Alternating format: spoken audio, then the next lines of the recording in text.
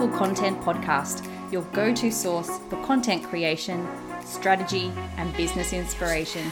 I'm your host, Mel Daniels, content strategist, coach, and speaker, empowering women across the globe to grow their business with powerful content that connects, nurtures, and converts. So, if you're ready to create standout content that gets you noticed and remembered, or build an aligned audience who love you and are ready to buy from you, you're in the right place. I believe that content has the power to connect us all. It's up to you how you use it. Listen in for genuine and insightful chats with guests, as well as practical tools and strategies from me. It's so lovely to have you here. Let's dive into the show.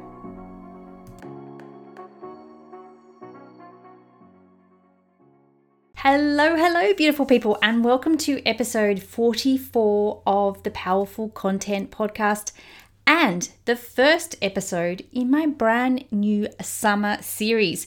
So in this series, over the next few weeks, I'll be giving you some bite-sized episodes covering off some questions from you, my beautiful audience. So they're mostly from women inside my membership, The Content Effect, as well as my Facebook group, The Content Project. But if you have any quick contenty questions that you'd love answered, please feel free to shoot me a DM over on Instagram, and I might just do a couple of bonus episodes as well. So today's episode is about where to start when it comes to content, and in particular, the difference between creating core content for your business and social media content for your business. So this question comes from one of my beautiful members inside the Content Effect, and I know that they know the answer to this, but it's something that they first struggled with when they came into the membership, and it's something that I see so much resistance around as well. So before we get into this though, I really want you to understand the purpose of core content and what it is versus the purpose of social media content and what it is as well. So core content, when I talk about core content, that's the blog, the podcast, or the video that you should be creating on a regular, consistent basis for your business. I don't care what you choose, whether it's the blog, the podcast, or the video, but you 100% need a piece of core content for your business. And we're going to talk about why in a moment.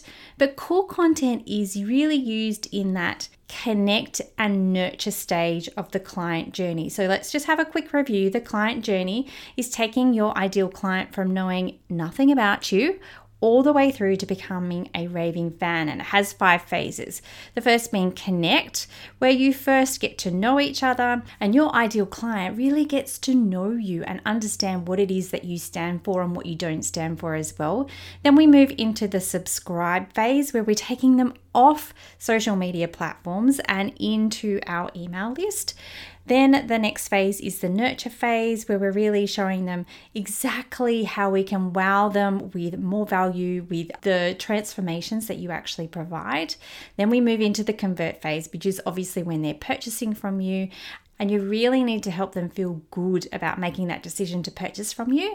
And then that final phase is the onboard phase. Now, we don't really tend to think of the onboard phase as being a phase where we use content, but we can use content in that phase as well. Okay, so now we've done a quick revision of the client journey and how content is used in each of those phases. It is in the connect and the nurture stages where we use our core content, where we use our blog, where we use our videos, where we use our podcast to really help our ideal client understand who we are, what we stand for, and how we can provide that amazing transformation for them. So when we're thinking about our social media content, it's all about the connect, subscribe, nurture, and convert phases of the client journey. So we can actually use it at any stage of the client journey.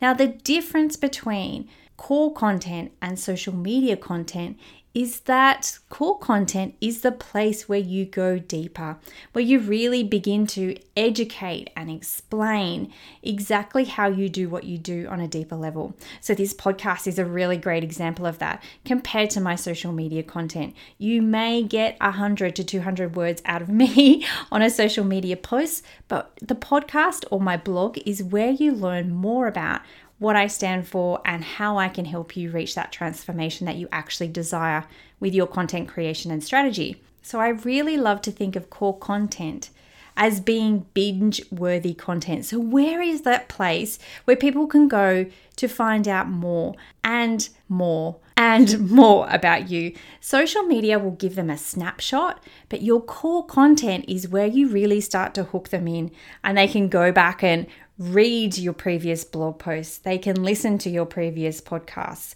They can watch all of your videos. So really think of it as that binge-worthy content, whereas social media is the additional touch point. It helps you to move them along that client journey. So like I said at the beginning of this episode, that social media really touches all of those phases of the client journey. So when you're using social media as an additional touch point, it really helps you move them along. Now, if you want to know more about how to use social media in a very purposeful and strategic way, then go back and listen to episode 8, which is the Simple Social Media Plan Sorted, and you'll really understand how you can begin to use each of the phases of connect, subscribe, nurture, and convert to create your social media content. So now we know the purpose and what's involved in each of core and social media content. Which comes first? 100%, without a doubt, your core content needs to come first. And this is where I hear and feel most resistance when it comes to creating content. People think it's so much easier just to smash out a few social media posts and that's it. But really, we will save so much more time if we think about creating the core content first. Now, the resistance that I most hear is that you just don't have time to create content, that you just don't have time to create this meaty piece of core content. But really, you can't afford not to invest the time in it, because you will actually save so much more time down the track with your social media content when you create your core content first. And how you can do this is through the power of reimagination. And if you haven't listened to that episode, go back and listen to episode 10, the power of reimagination, to really understand how you can take your core content and create so much more micro content for both your social media and your email marketing as well. Okay, so when we're in that planning phase and when we're thinking about what content should really get our priority, what we should be really focusing on, I want you to think core content first. I want you to think that blog, podcast, or video. And what we choose in that space really depends on how our ideal client likes to consume content, most definitely, but also how you love to create it as well. You know, when I talk about content, I'm always talking about the two sides of the story. There's the ideal client side of things, and we really need to really focus on them and understand who they are, how they love to consume content, what really helps them move through that client journey. But when we're not thinking about ourselves as well, then that's when that whole content creation strategy part becomes so much more difficult. It feels so much harder because we're not being who we truly want to be and working to our strengths as well. Okay, so in summary, core content is the first step when it comes to creating content. And by using the power of reimagination and implementing that simple social media plan, you will be able to connect, nurture, and convert your ideal client. I hope that's cleared up a little bit of confusion about exactly how we should create our content and in what order we should create our content as well.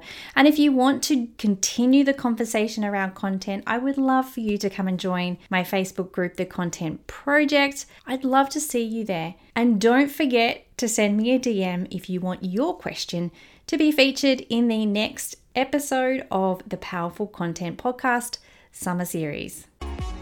Thanks so much for listening. That's it for another week.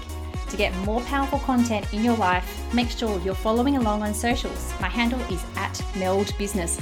And just in case you're wondering, the groovy music for this podcast was created by Just Here on SoundCloud. I'd also be super grateful if you took a moment to rate and review this podcast so more amazing women like you can experience the power of content. And if you're like, hell Mel, stop talking, I'm ready to work with you now, here's how we can work some powerful content magic together. Firstly, come and join the Content Effect, my membership inspiring women with service-based businesses to ditch the content chaos and start creating stand-out content that gets you noticed and makes sales. You can join us by using the link in the show notes or just Google the Content Effect. The second way we can work together is via my one-on-one packages.